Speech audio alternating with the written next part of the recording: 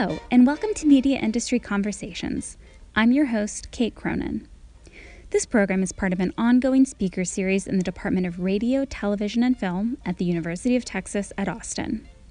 Students hear from industry professionals who share their experiences, knowledge, and thoughts on the rapidly changing media landscape. This week's guest is Jerren Wright. 2005 was a busy year for Jerren Wright. He won a national championship with University of Texas Longhorns football team in February, graduated in May, and moved to Malibu, California that summer to begin his law degree at the Pepperdine University Caruso School of Law. At Pepperdine, Wright was no less busy than he had been at UT. In addition to earning his JD, he also served as student body president and concurrently secured his MBA from Pepperdine's Grazia Dio School of Business and Management. Today, Jerren Wright is a multimedia technology businessman and attorney in the entertainment industry. He currently serves as business affairs executive at Amazon Studios, where he negotiates high-level deals for original drama, comedy, genre, and adult animated series for exploitation on the Prime Video platform. He's also served as legal counsel for Google YouTube Originals and corporate counsel for Amazon Studios, where he oversaw numerous film and television projects from development through distribution for both domestic and international markets. Most notably, Wright served as counsel for award-winning television projects such as the All or Nothing franchise, Thursday Night Football, Transparent, and Fleabag, just to name a few. Jerren Wright spoke to UT students on September 28, 2020, and the conversation was hosted by Dr. Elisa Perrin. Okay, welcome everyone to our media industry conversation with Mr. Jerren Wright. I'm so thrilled to be welcoming him today. I've been wanting to bring him in for a while, and I'm thrilled that this has worked out. In terms of what we're going to be talking about today, we're going to be walking through his initial career goals at UT when he was a corporate communication major here, and then talk a bit about his career trajectory, moving from a firm to in-house counsel at Amazon and Google and back to Amazon, and then talking a bit about his views on the current state of the media industries and technology industries, I guess we can say, and then end with some Q&A and some advice for everyone. So let me just say welcome, Jerren. Thank you. Thank you so much for having me. Long overdue. Yeah, definitely. So let's just start off with broad strokes, giving everyone kind of a sense of what you do in your current position as a business affairs executive at Amazon, sort of what's the scope and what are your main responsibilities? Yeah, so in my capacity as a BA, as we call it, exec at Amazon Studios, I basically negotiate above the line deals for our engagement of actors, writers, directors, showrunners, non-writing executive producers, and things like that. So I guess the best way to think about it simply without having any sort of knowledge of the industry is I'm an agent on behalf of Amazon Studios. So I would negotiate with other agents who represent those actors or writers or directors to negotiate, how much money, how long do we have you, how many options can we trigger for subsequent seasons, those types of things. So very cool. And it sounds like that's somewhat different from what you've done before, but I know that we'll get there. In due course. Yeah. In due course. Well, I want to go back a little bit now and just talk about how you ended up at UT and sort of what you were thinking you might be interested in doing while you were here. Yeah. So actually a bit of an interesting story. I knew I was going to go to UT when I was in like fourth grade. So ever since I was about 10 years old, I told my parents, I want to go to the University of Texas. And we have pictures of our whole family on vacation in front of the big gate in front of I think it's the north end of the stadium.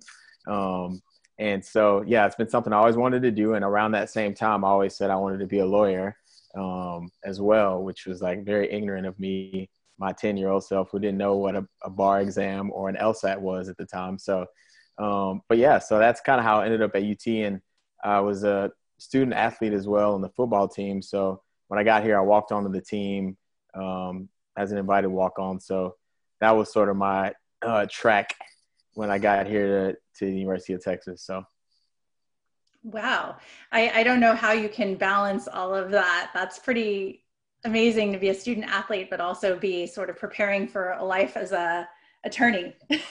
Yeah, it was. I balanced it somehow. It wasn't easy at most times, but just prioritizing, and we had a great support system, and all my coaches, and we had academic counselors who were great too within the football program too at that time. So, around what time frame, if you don't mind saying, was this? Not to age you or anything. Yeah, no, yeah, exactly. No, so this was from 2002 to 2006. So I graduated, after our big victory in Pasadena. So it was quite the time to be a Longhorn. But yeah, that was my time frame. I don't feel aged at all. That wasn't that long ago. So yeah. you've accomplished a lot in a pretty short time span. So Thank you. In terms of being a student here, you knew you wanted to do law. How or when did the entertainment component fit into this? Yeah, that didn't actually come into play until my second year of law school. And the backstory to that is, which, I'm only bringing it up because it's in context, but, while I was in college, I was involved in the music industry. And so, it was for fun. It wasn't anything serious, but I was in like a cover band with some of my best friends in college. A few of those guys who were SIGEPs and stuff like that. And we would just play like frat parties and stuff and play, a bunch of covers, and it ended up being pretty lucrative. And so when I moved out to law school, one of the guys in my band moved out to LA at the same time, and we tried it for real. And so I was like, man, I really love entertainment, and I'm in law school and I'm not going to quit. So I need to figure out how to combine these two passions. And so I actually started out trying to pursue music law. And that was my sort of entry into introduction into the legal and entertainment sector. Oh, wow. Yeah. So did you go straight from undergrad to law school? Straight. We won a national championship in January. I graduated in May and then went to Malibu in August. So it was not a lot of time to think about it. Yeah. Yeah. So I'm curious, did you do a joint JD and MBA, or how did that whole process work for you, and what led you to do both of those? Yeah, I didn't initially intend to do the MBA as well. I think I was like a year and a half or 2 years into my law degree, and I had a mentor who was on the board of directors at Pepperdine. And he just said, while you're in school, it probably makes sense to just get the MBA too. I think, it would help you in the long run. And at that time, I thought, the economy was starting to crash. If you remember 2007, 8, the economy was like in bad shape. And it kind of made sense to stay in school for me for another year. And so I was able to do the joint JD MBA at that time. And for entertainment, any sort of like, knowledge that you can obtain in terms of finance, accounting, they translate into our industry. I don't think you necessarily need them per se. But they definitely helped me to hone in on my skills. So when you were in law school, were you taking specific classes or in other ways preparing for entertainment law, or were you doing outside sort of internship or externship types of experiences? Like, how were you sort of navigating this path? Yeah, so once I made the decision to pursue entertainment law, to answer the first part of the question, I took copyright classes and other sort of specific coursework aimed at the entertainment industry generally, because they didn't really have specific courses in law school for, TV law or whatever it is that you're going to practice. But they would bring in an adjunct professor, 1 or 2 a semester, where you could learn about copyright or the TV, movie, and music business, all as a sort of survey course. And so I started to hone in on those courses. And then in terms of internships, I did intern quite a bit in law school. My first one was for a guy named Rob Szymanski, who represents talent and, as a lawyer and a solo practitioner. And I just was his assistant, which was basically like getting coffee, handling his calendar, rolling calls, things like that. And then from there, my internship started to gain some momentum, and I was able to intern at almost every major studio in town from there, NBC Universal. And then from there, I got the Disney Music Business and Legal summer associate internship, which is kind of a big one. And then for 2 or 3 semesters in a row, I was the legal intern for ABC Studios Business Affairs, and those were my internships. So, wow. So, what kinds of things like are internships that you're doing when you're in law school? Are they substantively different than the kinds of internships that people would be doing just without that law school sort of trajectory? What kind of I responsibility? don't think so. I think I was more focused on my goal at that Mhm. point. So, in college, I didn't really understand the gravity of what I wanted to do, for my career. I knew I wanted to be a quote unquote lawyer, but I didn't know what that meant yet. So I wouldn't have had any direction in terms of, being specific in which internships I would have taken. So once I got to law school and I knew exactly what I wanted to do, that specificity or that focus, sort of helped me to like go after exactly what I wanted to. So I'm curious. I know that we have several students in the class that are wondering whether they should go to law school or whether they should get an MBA. And I'm curious if they want to work in Hollywood, right? Or tech, I guess, some line between that, such as it is. And I'm curious if you have advice or suggestions that you could share about whether or not they should do that.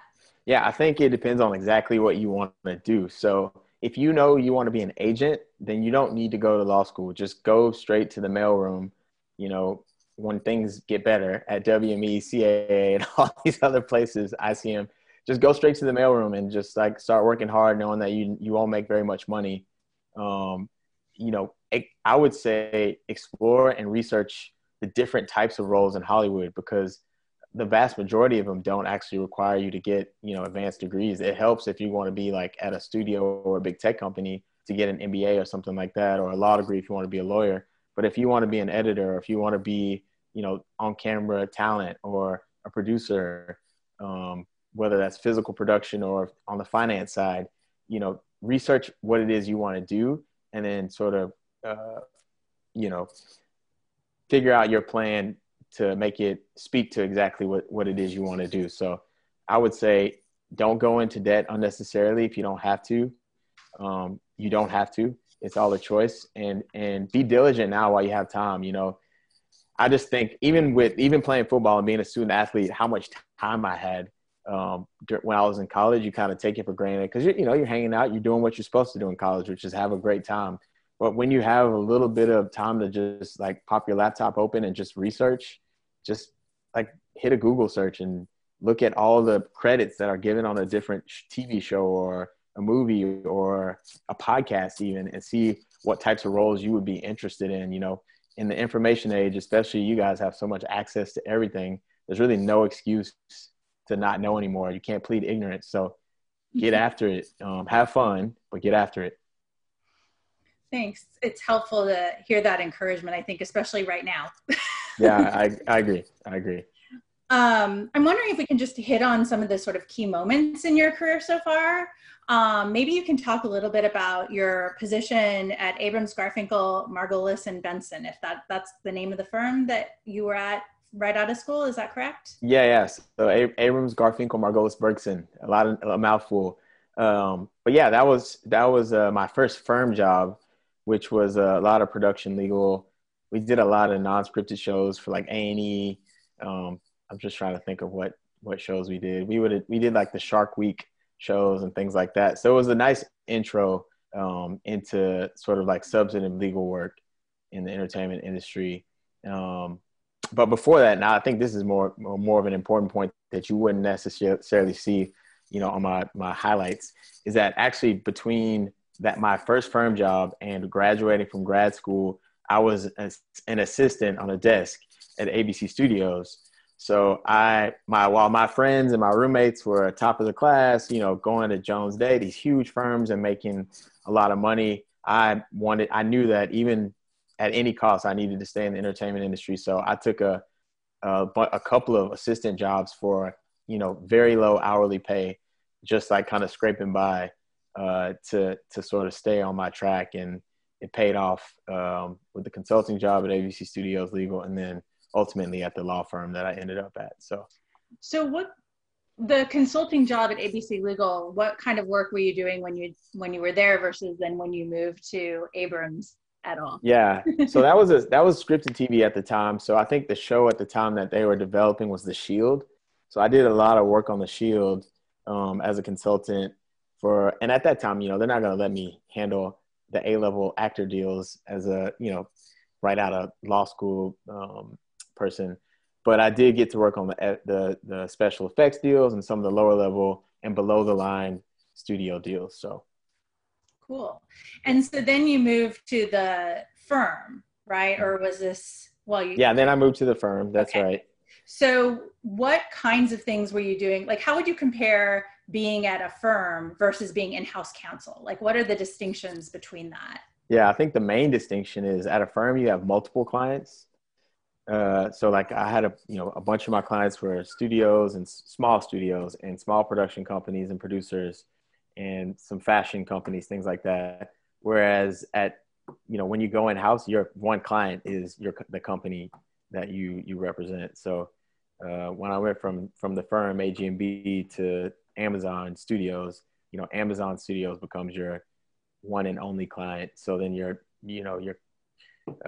interests are narrowed to that one entity. Gotcha. So I'm curious, you make the leap to Amazon as corporate counsel. What is kind of the scope of what you're doing there? And like, how large is the legal team that you're working with?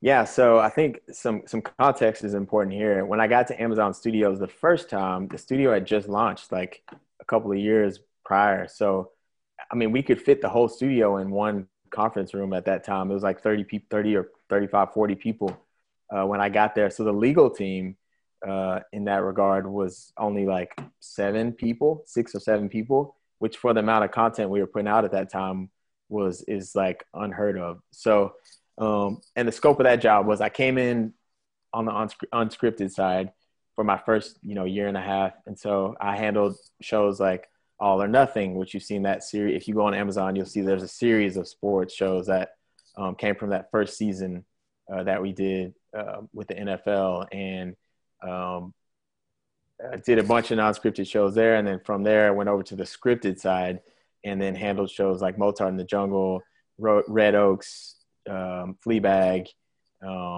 things like that. So. Cool. So is it different? Like when you say you handled those shows, like what is it that you were doing at that time? And like, how is it different from like the kinds of things you're doing now? Yeah. So as in-house counsel, I would manage a team of outside counsel. So our lawyers we would handle and sort of, once you have the experience of knowing how to negotiate all the deals, then you sort of manage other attorneys and make sure all those smaller deals are being closed within the parameters of the studio. So, hey, don't pay too much money here. Don't add this language here, add that language here. Yes, we can do that. No, we cannot do that. And then overseeing production legal. So if there's any issues we may have on set, like, somebody breaks their arm or something, then I'm on the phone with our production team and insurance and things like that. So it ranges, like ratings, there's all kinds of stuff that goes along with that. So are you, is it different, anything in terms of the process when you're dealing with scripted versus unscripted versus sports content? Or like, is it pretty much like you have contracts, you're negotiating deals, or like how is it variable? Yeah, and I think we'll be able to highlight this a little better too when we come back to what I do now. But essentially the difference is the guilds, right? So in unscripted content, you don't have to worry about SAG, the Screen Actors Guild, that is, or, the Writers Guild, or the Directors Guild for that matter. So that's SAG, the WGA, if you ever heard it or read about it, or the DGA, those guilds that represent, those creatives on the scripted side. So non-scripted is much cheaper to make because of that, because you don't have to meet certain minimum compensation requirements. So when you see a show that you love on TV, like Keeping Up with the Kardashians, whatever it is you watch on E, because they have a ton of that type of content, or documentaries, they're much cheaper to make because you don't have to, you don't have to worry about the guilds. Now the Kardashians are, different now because the talent fee on that show is probably like astronomical now because they make E so much money. But anyway. Yeah, but I get what you're saying. Yeah. So are there any other items you'd note in terms of your time the first time around as corporate counsel, things you'd highlight in terms of the experience or that you took away from it? Yeah, I think, see, that was an interesting time to me, and I don't think it's anything substantive. I think it's more like the time I was there, we were building policy. We were building infrastructure, and the studio hadn't even gone global yet when I first got there. So, now we have localized international programming around the world. I helped to build the India studio and the Japanese studio for Amazon when I was there the first time. So I wasn't just negotiating contracts, but I was building infrastructure and policy for, our operations around the world. So. Wow, that's and the UK too. Yeah. In the UK. So I'm curious, this is around 2011, 2012, is that right? That's, so this is later. So this is like 2015, okay, 2016, 2017. Yeah. Okay. So they're just getting up and running. How big is Amazon Studios at that point in time? At that point, so by the time I left, we could fit everybody in a movie theater for like our all hands meeting. So it had to be like 200 people or something like that. So when I got there, it was like 50. By the time I left, it had grown to like 200.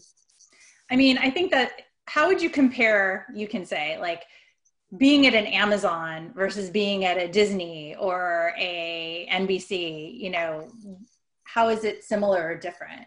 Yeah, so I would say it's different at that time because, you basically work at a tech company first and foremost. So, Amazon Studios, the Prime Video platform, is just one folder in the portfolio of Amazon. You have AWS, you have Amazon proper, who delivers packages, as you guys know.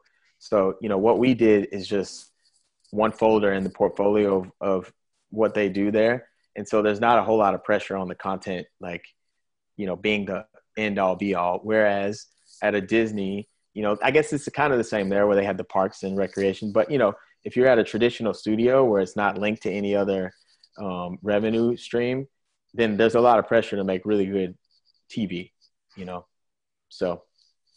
And you guys were making far less during that point in time as well, in terms of just your volume of output, right? I think we were on par actually, which is really? Which is the crazy part about it. You don't make everything, you develop way more than what actually gets green light. But I think we were pretty close to being on par with major studios and networks for what we were outputting. I mean, we even were at that time, we had movies out, which is unheard of for the amount of people working behind the scenes to make that happen. We had Chirac with Spike Lee and, I think some other, the Casey Affleck movie we had, so we Manchester by the Sea. That's right. So those movies were in production well before you got to see them. So this is like, 20 people working on a movie at a studio. It's just like, it's not a lot of people. So yeah. So what is that like? How is it similar? What are you doing there? So you're breaking up just a little bit. One more time. Oh, can you hear me now? I can hear you. Yeah, you're good. When you make the leap to Google, YouTube, what's that like? What are you doing there? How is it similar or different? Yeah, so YouTube Originals I went there to help build that platform as well. And that one was different. The way the business model there is a little bit different, where it's more licensing based. And obviously at the time I was there, they had a hybrid model, which is like they had subscription. So, you pay a monthly fee to watch premium content. And they also had AVOD, so advertising based content, where it's in front of the paywall. That is to say, you watch a show or a clip. I mean, even to this day on YouTube, if you don't pay the premium, there's a commercial every 2 or 3 minutes. And so before at Amazon, that we don't do advertising based content, or we hadn't at that time. But at YouTube, you do. So that puts a whole different light on what you're doing, because you have to take into consideration the advertisers and the advertisers in relation to what types of people you're trying to market your show to. So if there's a sort of teen show, early 20s show, then it gets weird, because, you have advertisers who want to be conscious of, what you can and can't show to these 20 somethings who you guys, know the content I'm talking about. But at the same time, if it gets too risque, then you're like dealing with, ratings bodies in individual territories all over the world who are saying, hey, this may work for 17-year-olds in the US, but here in Turkey, this is too racy for our teenagers, or whatever country it may be. So these advertising rating sort of intersections gets very weird, especially when GDPR dropped and AVMS. And these are like acronyms for regulations and laws that came out of the UK that started to try to protect the privacy of children, essentially.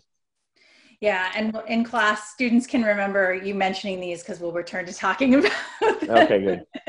And I'm paraphrasing for the purposes of this conversation, but they complicate a lot of things for that platform in particular. Yeah, cool. Sorry, my computer is making weird noises because of course it is. And I'm trying to get that to stop. Okay. So I'm curious, you're working with advertisers. It sounds like you're dealing outside of just the US as a territory. A lot, yeah. So is that the case with both Amazon and with Google? I would say that because the infrastructure was like we were able to build it at Amazon, like where we had teams in each territory once, I had helped in whatever territory it was I was helping, a little bit more hands off by the time I left that first time. But at YouTube Originals, very different because the Originals team was only in the US. And so we were having to deal with all the territory by territory issues internationally. So it gets very complicated. And, you have to localize the content. So that means like, hey, if we're making a US version of a show, then we have to make sure that distribution of the show in another country, is a whole separate package where the subtitles and dubbing and the ratings all have to be, appropriate for that country and legal for that matter. Yeah, that sounds like a lot. And that's on top of making the deals for the show. So I'm not even mentioning, negotiating and drafting the licenses. Yeah. So I guess if you can sort of talk through like, what's the scope? You're doing the talent deals, you're doing the advertising deals. What different sort of stakeholders are you dealing with in that kind of position? Yeah. So at YouTube Originals, because it was more of they license a lot of content, you're not making a lot of talent deals because the licensor or the person who you are getting the content from, they were on the hook to make those deals and bring you a package for the show that you say, hey, for these exclusive amount of years, we want this project. And then, after this term ends, then you can have it and take it somewhere else. And a good real world example of that is Cobra Kai. So Cobra Kai was our show when I was at YouTube Originals, and we had it for an exclusive term. I think Sony was the production arm on that one. And then that ended. So now if you go on Netflix today, Cobra Kai is on the big header banner on Netflix as of this week. So that's how licenses work. You have them for an exclusive term, and then when you lose them or they become non-exclusive, meaning they exist in both places, then you'll see it somewhere else. So that's like the big difference at a place like YouTube Originals.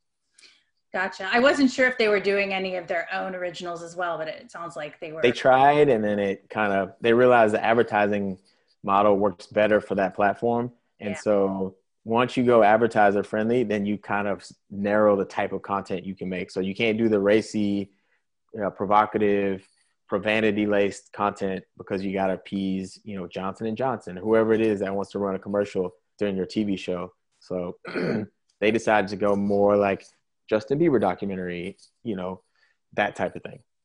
Did you find the experience of working at Google to be similar or different from being at Amazon? Is this sort of tech culture somewhat consistent or?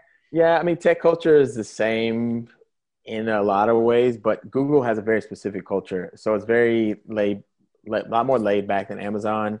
Amazon's like take all the frills away. It's customer focused, whereas Google, they take care of their employees, obviously. So it's a lot more, I thought, and this is my personal opinion, not my professional opinion, but I thought it was a little more cushy and, Yeah, and I think they were just getting started on their strategy, content strategy. So I think they've gotten it a lot more narrow. So at that time, it was a lot of, let's see what works. Whereas now, I think they've figured it out and got their leadership there to get on board. So yeah, I know that they've changed their strategy here and there quite a bit, and it sounds like you were heading out as their originals strategy moved, right? Yeah, change of names, change of strategy. That's also part of the tech world, is a lot of rapid iteration. So let's see what works. If it doesn't work, try something different. So you go back to Amazon and you are now in a different role, a different position. So how did that kind of play out? And if you can talk about sort of the trajectory you've taken since you've gotten back there.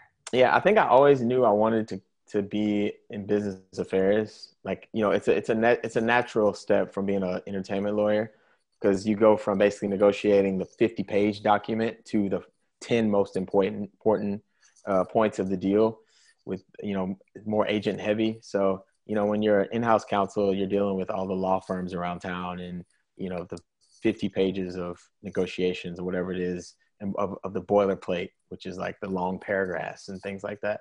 Whereas when you business affairs, you're an agent. So you're on the phone all day with CAA, WME, ICM, UTA, the big agencies in Hollywood.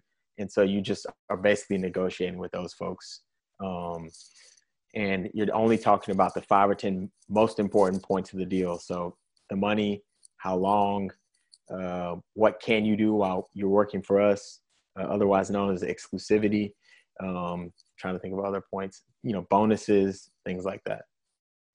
So I'm curious, are you mainly dealing with agents? Do you ever deal with talent having attorneys or managers, especially in this weird moment we're in? Yeah, so I think you've highlighted a key point, which is the ATA, WGA, sort of weird guild world we're in right now, where basically I think you guys might know a lot about this, but the backstory is the writers, via the Writers Guild, got really upset about agency packages, which are when agents or agencies can put together a writer, director, or various elements of a show that are all their clients. And then when they, you make a deal with them, they say, hey, these are all William Morris Endeavor clients, WME clients. So we deserve a small percentage of the budget from this show. And so the writers got really upset because they said, hey, you're packaging me with this director only so that you can make money when maybe that's not the best director for my show. So it becomes a conflict of interest.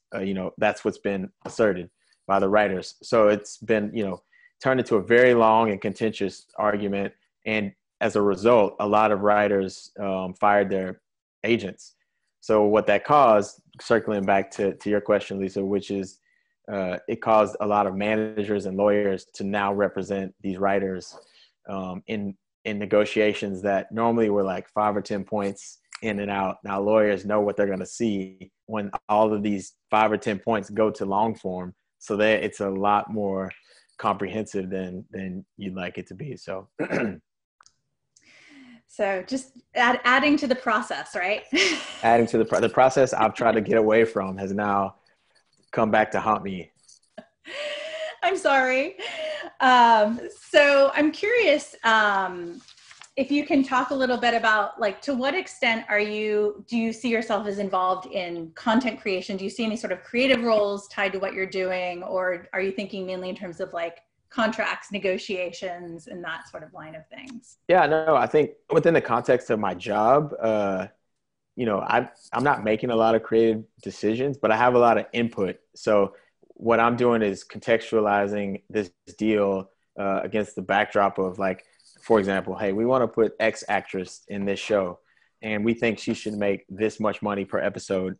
So as a part of my job, I'm looking at her credits and sort of her stature, what gravitas she has, like, does she command this money we want to pay her?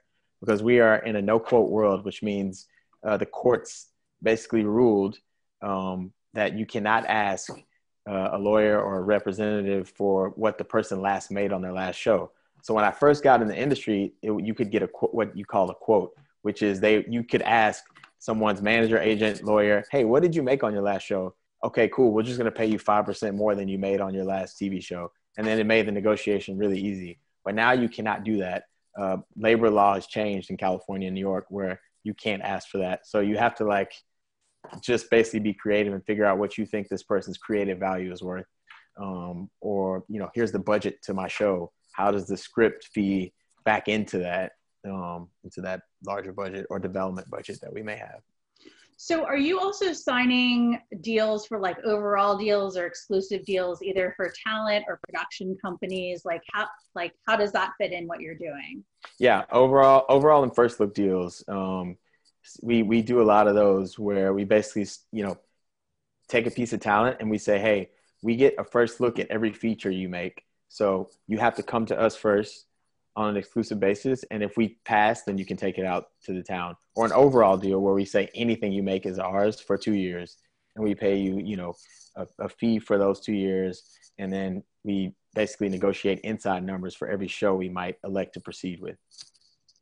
Now, I'm curious, from what I understand, one of the changes that's happened is that there isn't any sort of back-end negotiation anymore, or is there, like, because of the way your model works relative to like the old syndication model? Yeah, I mean, I'm going to be very careful on how much I talk about on this on our back-end model. So I'm actually going to like skirt this one just a little bit. That's fine. But yeah, I will say this as a matter of course, some studios have a freely negotiable back-end definition.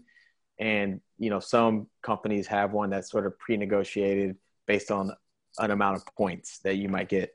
And so for those of you who don't know what a back end is, it's basically once the show, you deficit finance. So you go into debt to make a show essentially. And once that show breaks even, the money after that is what you might split with the show's participants. So there's a pot of money once the show breaks even and makes money that everyone splits up. So that's another word for is net proceeds. So net is, you know, the cost, what it makes after you make your cost. And then you divide all those monies up based on a definition. So different studios and networks have different definitions. I'm not going to get myself in trouble here and talk about Sorry, it was not designed to cause trouble. It's all good. Really?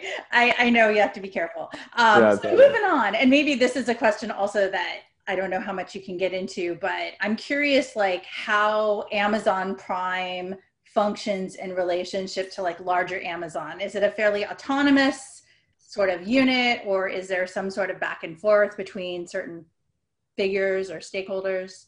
Yeah, I mean, there's definitely some connective tissue up to Seattle.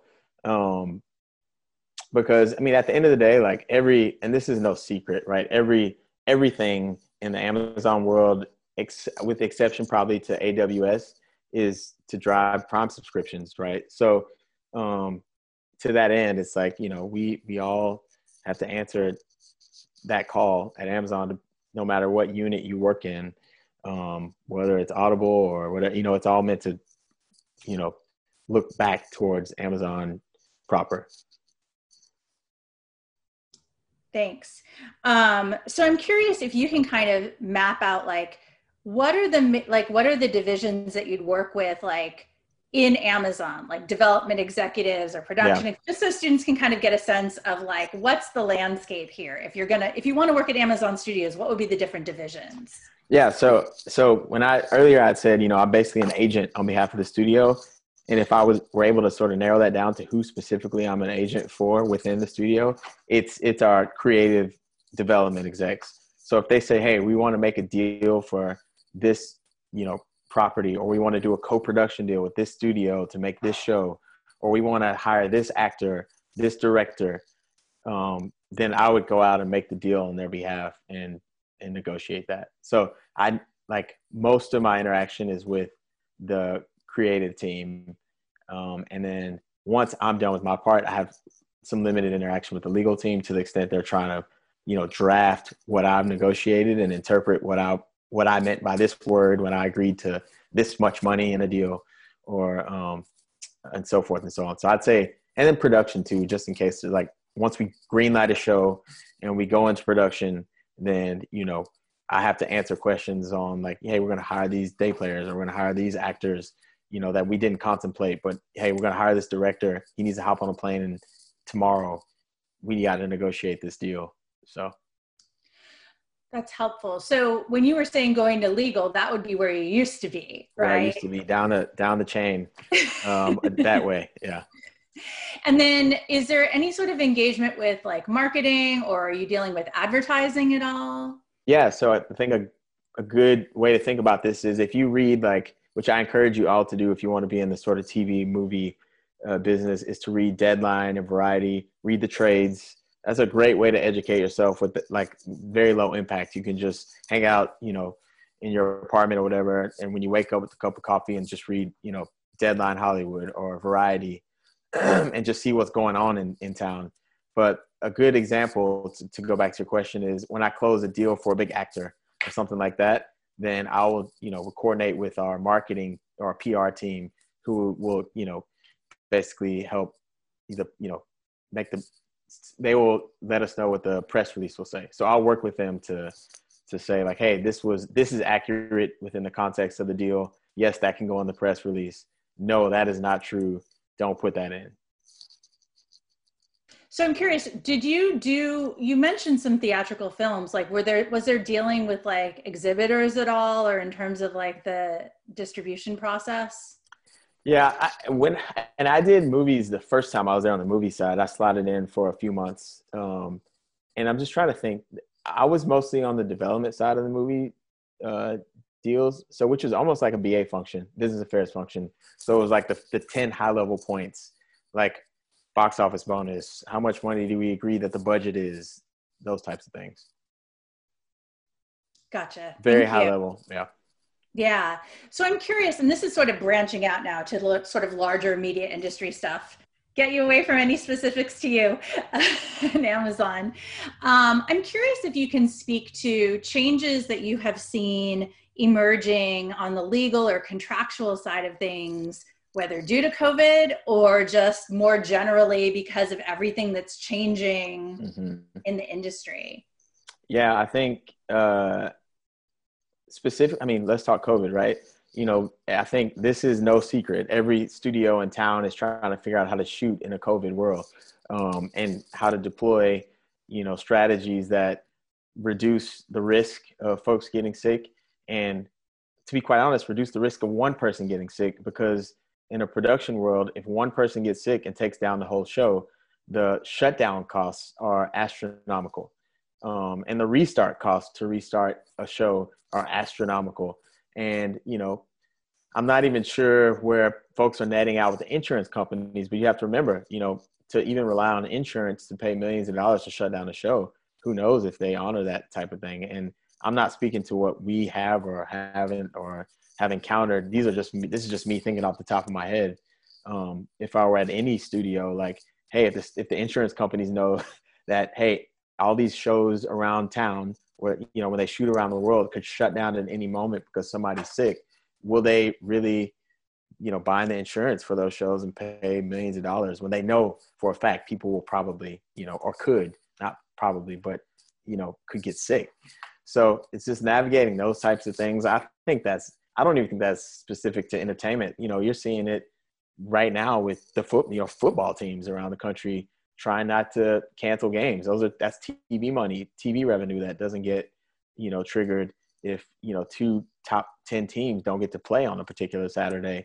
The conference loses money, the school loses money, etc. So. Yeah, it's definitely, I can imagine, a challenging environment right now for so many reasons for everyone in this industry and many others. Yeah. I'm curious if you can give students a sense of what a day-to-day or week-to-week life for you would be like. What would you be balancing, or what might you be doing in broad strokes in terms of the varied tasks and responsibilities? Yeah, I'm going to say pre-COVID, right? Because now I have 2 kids, so that's a big part of my day now. But pre-COVID, I would say, part of it is prioritizing is a big one, because what I do is very fast paced. And so at any given time, I think there was a point in the summer when I had like probably 30 or 40 open deals.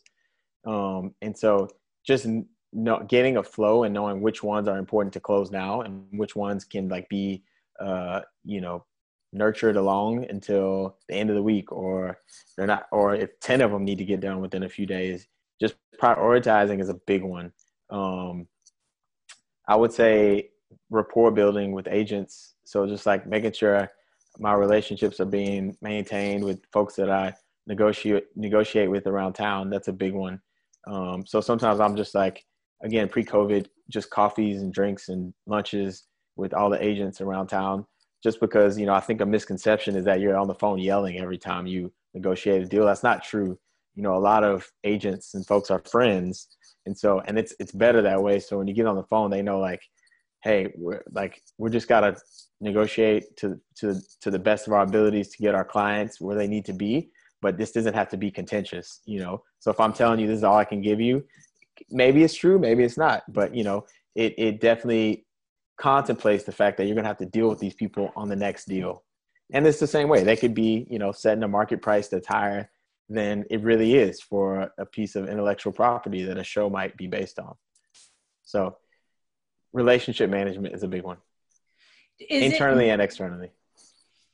Is it mostly being in the office or just going out for coffee, drinks, that sort of thing? Or are you traveling at all for this type of work under normal circumstances? Yeah. Under normal circumstances, you know, so coffees, drinks, dinner, lunches, that type of thing. But office work, you know, you have to, you know, draft your offers and all that kind of stuff and be on the phone quite a bit. I think I would have traveled a little bit more to set, to table reads and things like that in a normal world. Obviously, that's just not even on the table at all right now. And in my previous life as a production attorney in-house and as, you know, counsel for these bigger companies, I would travel quite a bit actually. So, you know, I was on set for Mozart in the Jungle and Transparent and all those shows. And when I was working for those guys, so.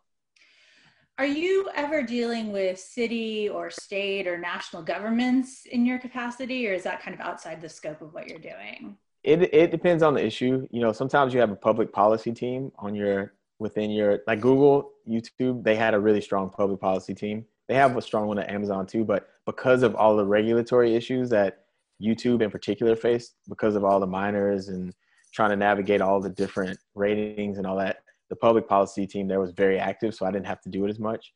But in my first stint at Amazon, certainly I think I had to deal with some government agencies on a rare occasion, but sometimes. Gotcha. So again, back to sort of your views on the media business. I'm curious, you spoke, of course, about COVID, but during the time you've been in the industry, like, can you speak to like, what do you see as some of the major changes that you've noticed taking place, and like how has that changed what you do? Yeah, I think, and I'm going to bet that you touched on this in your class, but the mergers are a big deal right now. So, you know, obviously you have your Disney, ESPN, ABC, Hulu, Fox family. You got your AT&T, Warner, HBO, Turner family, and then you have your Comcast, NBC, you know, Peacock. Like, this is a return to pre-1970. And that is an important benchmark to note because for historical context, the FCC deployed the financial interest and syndication rules, which was meant to keep the three big networks, CBS, NBC, ABC, from basically like taking the shows that they had produced, so they have a financial stake in those shows, and putting them on their own network in syndication in prime time. So that basically, you know, the more shows you run, the more money you make. So it's, you know, it's self-interested. So they basically basically overtake the entire vertical supply chain. And they, you know, from soup to nuts, they own it and distribute it on their own network. So it creates like somewhat of a conflict of interest. In the early 90s, that goes away and a little bit. And so now you have the same thing sort of happening again where, you know, a bigger parent company or network, you know, has vertical alignment all the way down. And even, you know, even relationships or affiliates, really is a better way to say it, affiliated relationships with other networks too, and down to the sub-production companies. So a good example of this, just so I'm not like talking to, hypothetically or whatever, is, or in the abstract, is Comcast, or let's see. I guess like an NBC studio, right? If they produce a show, then they just put it on Peacock or like the network NBC. Or if ABC Studios, which is where I used to work, made a show for ABC, the network, and they just put only their shows on there, then, it would be an issue. So a lot of people don't know this, like if you weren't in the industry, but shows like, I'm pretty sure Modern Family was in a different studio, produced that, maybe Fox or somebody produced it for ABC, the network. So going back to my original answer on this question, because of all this vertical alignment and the mergers, now you have studios who just make content for their networks only, which has created a very interesting vacuum in town, which is like, who can get the most talent signed under an overalls, so that you have this talent who can make content for these handful of networks. So if you get, for example, and this is not anything confidential or limited to my work, but like if you read the trades, right, and an artist gets signed, I say artist, that's a legal term, but if a writer gets signed to an overall deal at, let's see, I'm looking at my notes here, at HBO, and they say, hey, because we now have affiliated relationships with Warner, Turner, HBO Max, when you come and write for us, you can now write, you don't have to just write these hour-long shows for HBO. If you want to dabble in a half hour for TBS or TNT, you can do that too. So now this person getting an overall is incentivized to go to places like this where they can write for different places. Same thing if you go to Fox, maybe you write for Fox proper or FX, and that goes all the way up to Disney. That's a whole relationship now that can be exploited in a very different way. So it remains to be seen what that means, but it definitely is of interest in our town. I mean, are you finding yourself turning, I know that you have a deal with Phoebe Waller-Bridge and certain other key talent. I'm curious if you're finding yourself turning more to independent studios like Lionsgate or unaffiliated companies, smaller companies, or like, is everyone sort of trying to scramble right now to figure out who their suppliers will be? I'm going to answer this one in the abstract, just so again, so I skirt yes. any. And I mean that in the abstract. No, it's all good. In the abstract, I would say there's one key deal that I'm not mentioning that gets made to sort of bridge the gap, and that's a co-production deal. So if there's another studio who has a piece of intellectual property or a show that you want to make or that you can't get otherwise, sometimes you partner with another studio to make that show. So there's overalls where the person is exclusive to you. And then there's like co-production deals where, hey, I can't work with that person, but hey, maybe I can work with the studio who has that person. And then we kind of split the bucket, and we both make money, and we just have, we can exploit this show for a specific amount of time. Gotcha. And I know I think, and you don't have to nod, but from having read the trades, like Homecoming is an example of that, right? Is that with Universal? And yeah, I don't quote me, but I think so. The Julia Roberts show. Yeah. So that was my show, and I was on legal too, as well. Cool. So I don't know if you can speak to this, but who would Amazon perceive as its main competitors? Amazon Prime. I know that Amazon's weirdly positioned, so I don't even know if that's something. Yeah. Again, I'm going to be very careful here how I answer this, but I think like if you were just, an average reasonable person, as we say in the legal community, like any sort of like SVOD platform, right? Like Netflix, Apple, Hulu, those are the sort of family of SVOD, subscription video on demand platforms that feel the same, right? Yeah, and I don't mean to walk you into minefields, but I know that you can navigate No, it. I think you can make that deduction pretty reasonably. Well, I'm curious if you can speak for students that are trying to figure out, okay, it's COVID, it's a recession, I'm graduating. Do you have recommendations about things that they might do or growth areas in your industry that they could be looking at right now as they're finishing up? Yeah, I think I think I'm going to give some soft advice first. So non-career related, which is, you know, don't panic. Because when I graduated, obviously not in a pandemic, but when I graduated from law school and I was ready to start my career. So if you don't go to grad school, you know, you'll be in the same place where the economy was a little bit uncertain, things like that. I mean, the economy crashed. I mean, it crashed. You know, there was the housing crisis. We had a financial, I don't think it was depression, but they called it, what was the term, Lisa? Do you remember? It was like, it definitely was not good at that time. The Great Recession. The Great Recession. Thank you. And so like, I'm telling you, I had people at the very top of my law school class who the big, you know, top 5 law firm, you know, Jones Day or whoever it was would call them the week before they were going to go fly to their new job and say like, I'm sorry, we have to furlough you. So it, you know, it was a very scary time, but I will say that, you know, just stay the course on what you want to do. So like, just because certain doors are closed in terms of what you could do, like job wise, or may not be open right now, that doesn't mean they'll always be closed. So you just get creative, right? You get creative and you be fearless.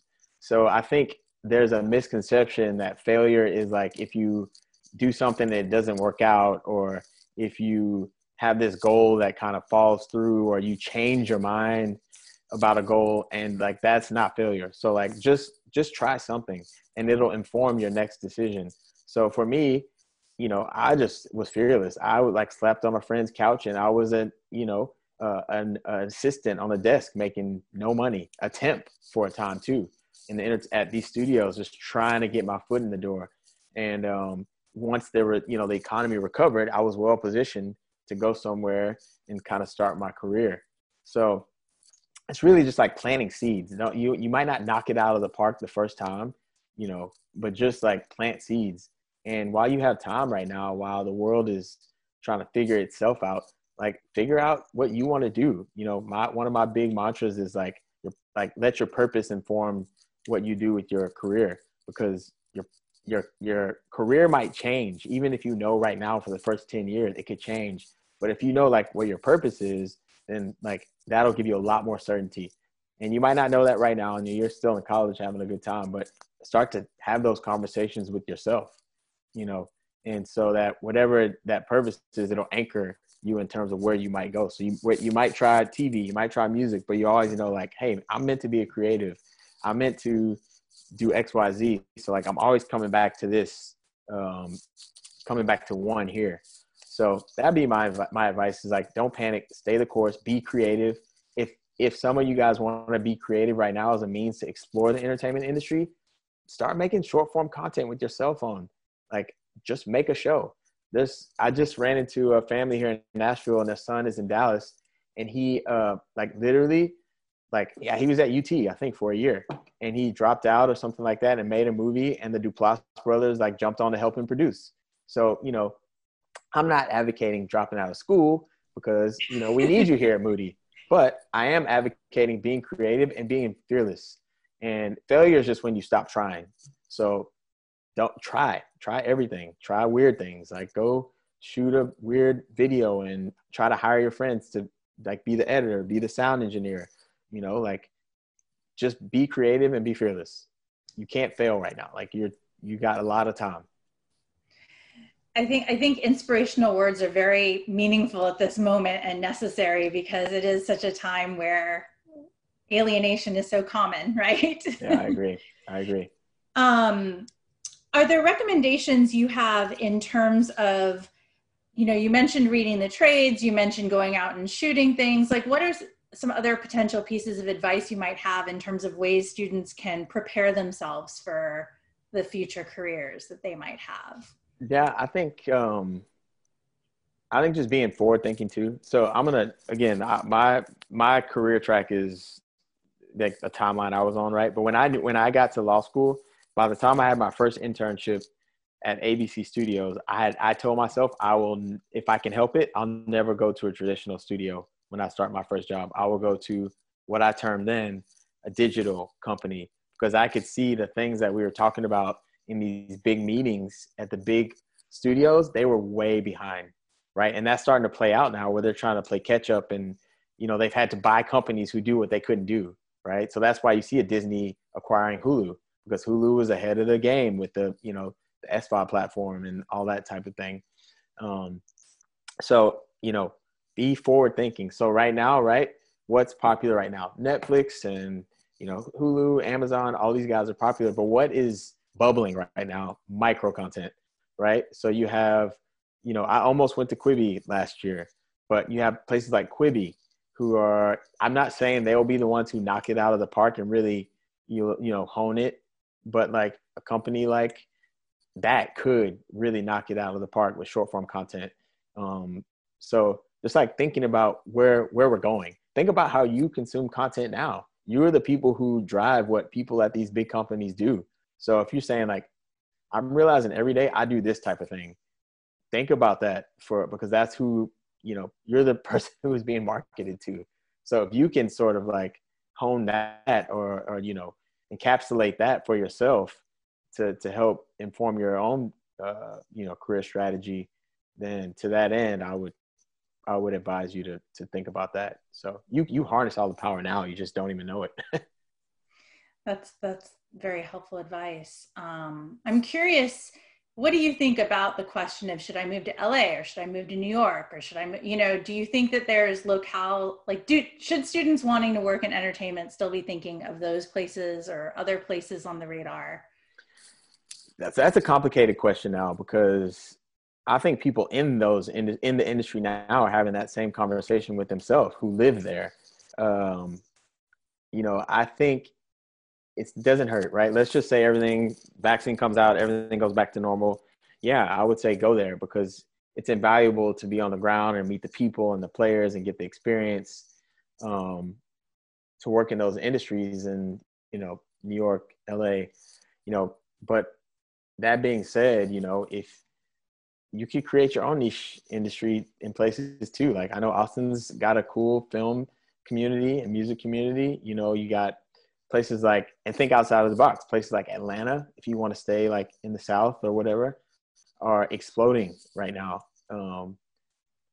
with production, TV and film. And, but I don't think it ever hurts to go to the place, because there's nothing like meeting people who do what you want to do and like bouncing ideas and creativity and strategies and dreams and hopes off those folks. But certainly, like if you think this city's not my jam, the world is changing in that way, where maybe you could do something that you had to be, in LA or New York to do. You can move and do it somewhere else. So I live in Nashville now. So I work remotely and plan to commute into LA back and forth once things get back to a normal state. So I know it is weird to ask some of these questions now, because it's sort of we're speaking past tense sort of and future predictive. Right? We're in a very weird little time machine right now.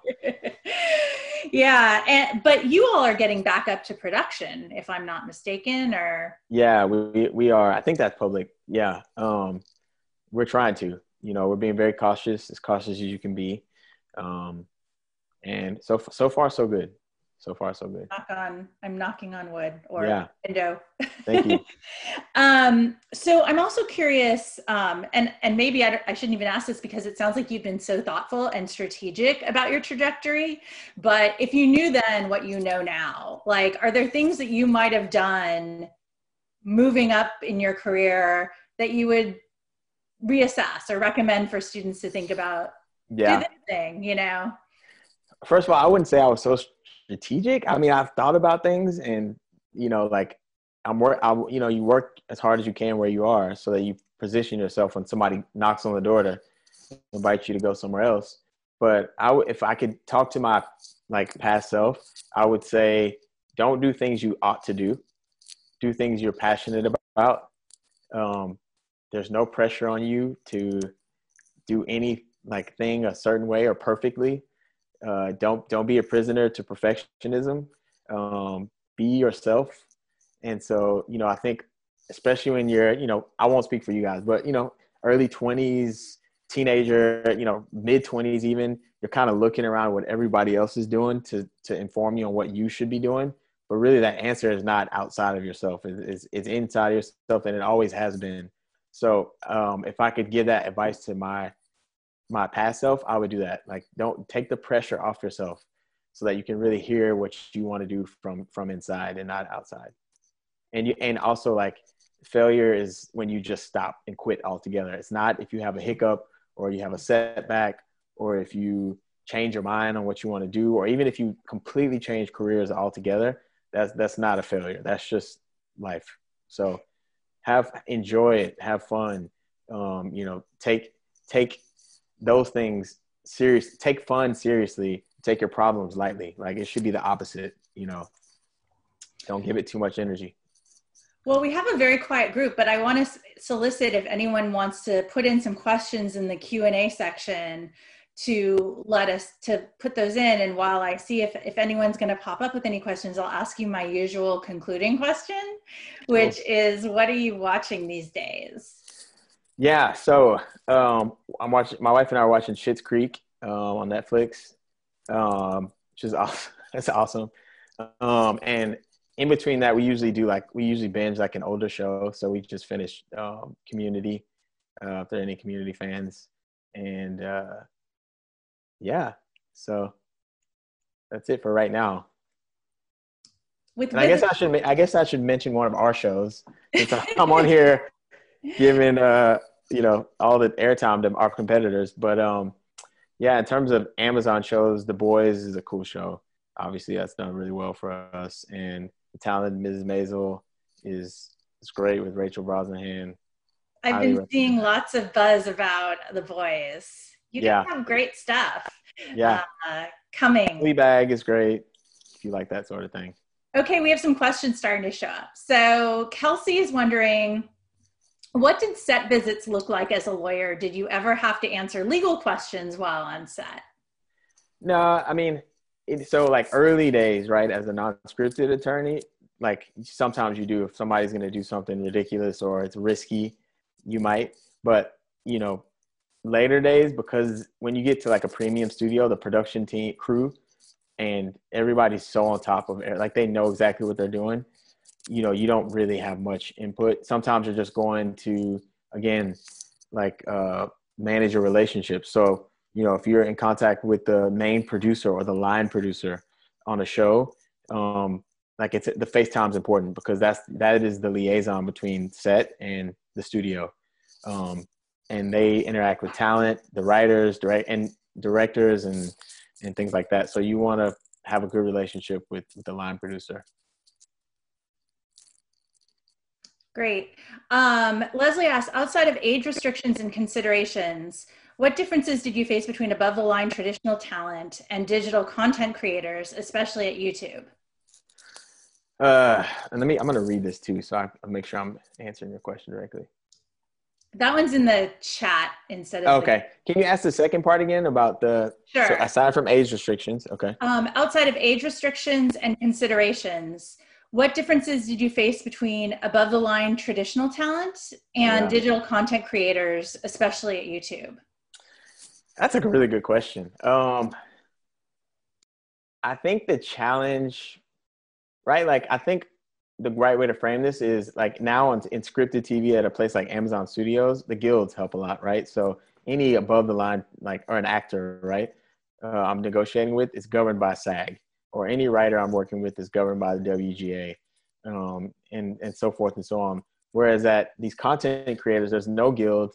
They really don't have like the most savvy representation either. So if you have like a YouTuber who's like, okay, I'm making some money, got, 500,000 subscribers, the people that they hired that are in that space aren't the most like savvy lawyers and reps. So like the things they focus on are kind of distracting, whereas, you can get those deals done a lot quicker if there were some parameters. Now, that being said, I think that those are being established now, that more deals are being made and people are taking these YouTubers more seriously.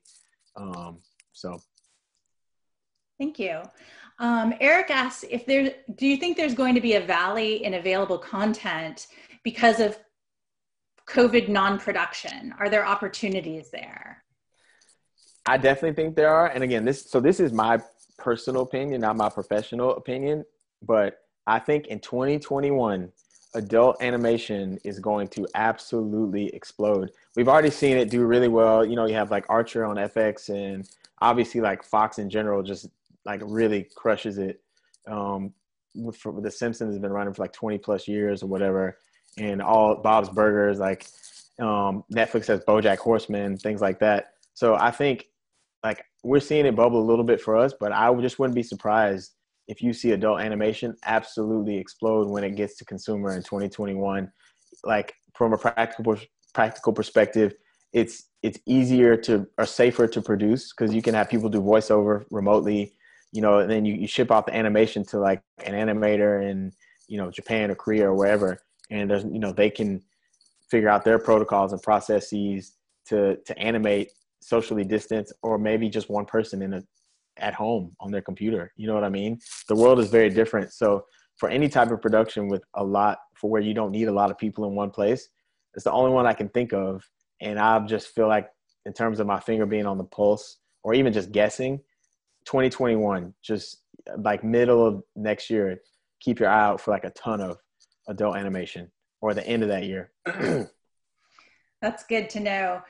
One of the assignment my students are asked for their midterm is to pick a category like animation or post-production or whatever, and think about how COVID's affecting it and what they'll do for the future. So the animation group's got a good answer. Yeah. And I also think like, right, like sometimes necessity breeds like innovation. And so I think a lot of what's happening, and you guys think about it, things you do every day now that people are way more efficient because of COVID. Like, hey, how about a digital menu so that you don't have to like do all this business at the table when we go out to eat, or, you know, I don't have to like wait and sign the check with 8 different people. We just do it right here in this handheld thing. Same thing is happening in production.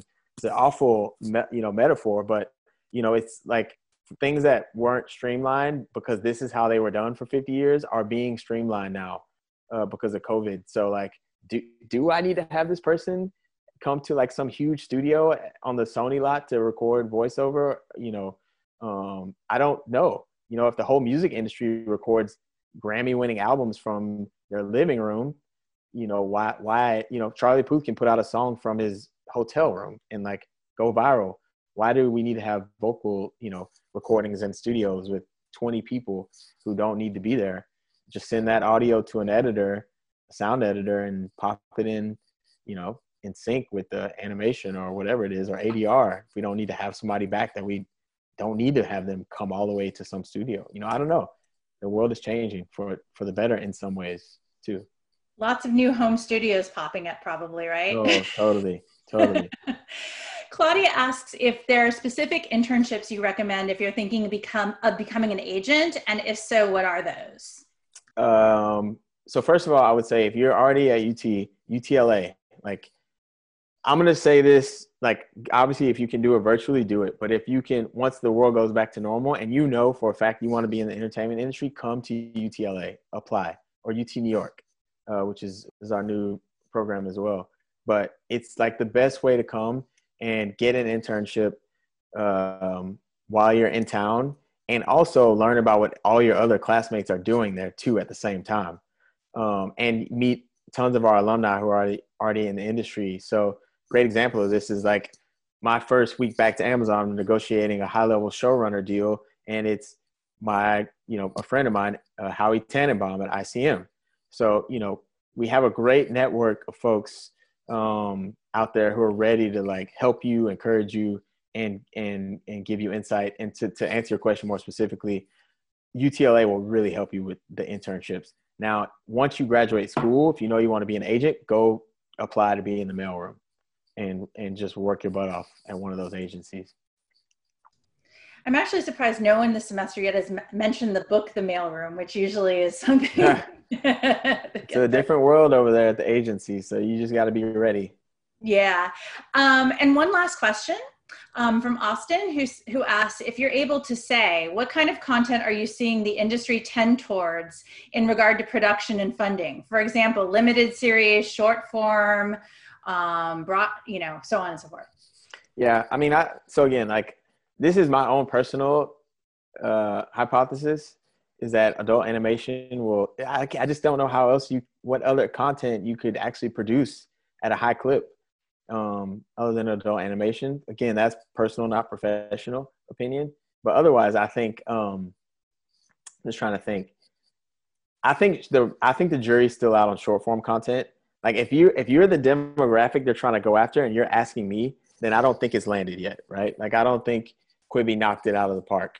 Because the things you want to like short form binge, in my opinion, are things that your friends do on like TikTok. You know, it's not like I made this very serious drama that's 5 minutes. Like the arc is so short. Like who cares? Like why am I here on my phone? You know what I mean?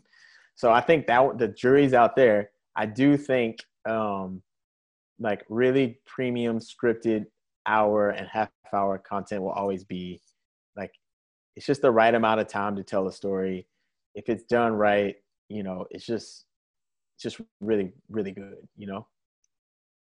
And there's no commercials, right? So it's even better. You can binge it, you know.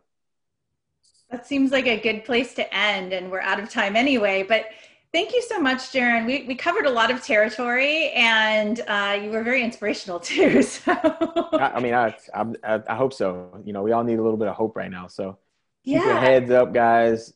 This too shall pass. You know, just keep your head up and stay focused on what you want to achieve. I appreciate you being so generous with your time with the students, and I hope you have a great time adapting to your new Nashville life. Thank you. Bye. Bye. Thank you for listening to Media Industry Conversations. This has been a production of the Department of Radio, Television, and Film in the Moody College of Communication at the University of Texas at Austin. For more information, please visit rtf.utexas.edu/MIC. This series was made possible by the work of Dr. Elisa Perrin and Cindy McCreary, with the assistance of Leslie Willard, Brett Siegel, and Alex Remington. And the program was produced and edited by me, Kate Cronin. We hope you join us next time for another Media Industry Conversation.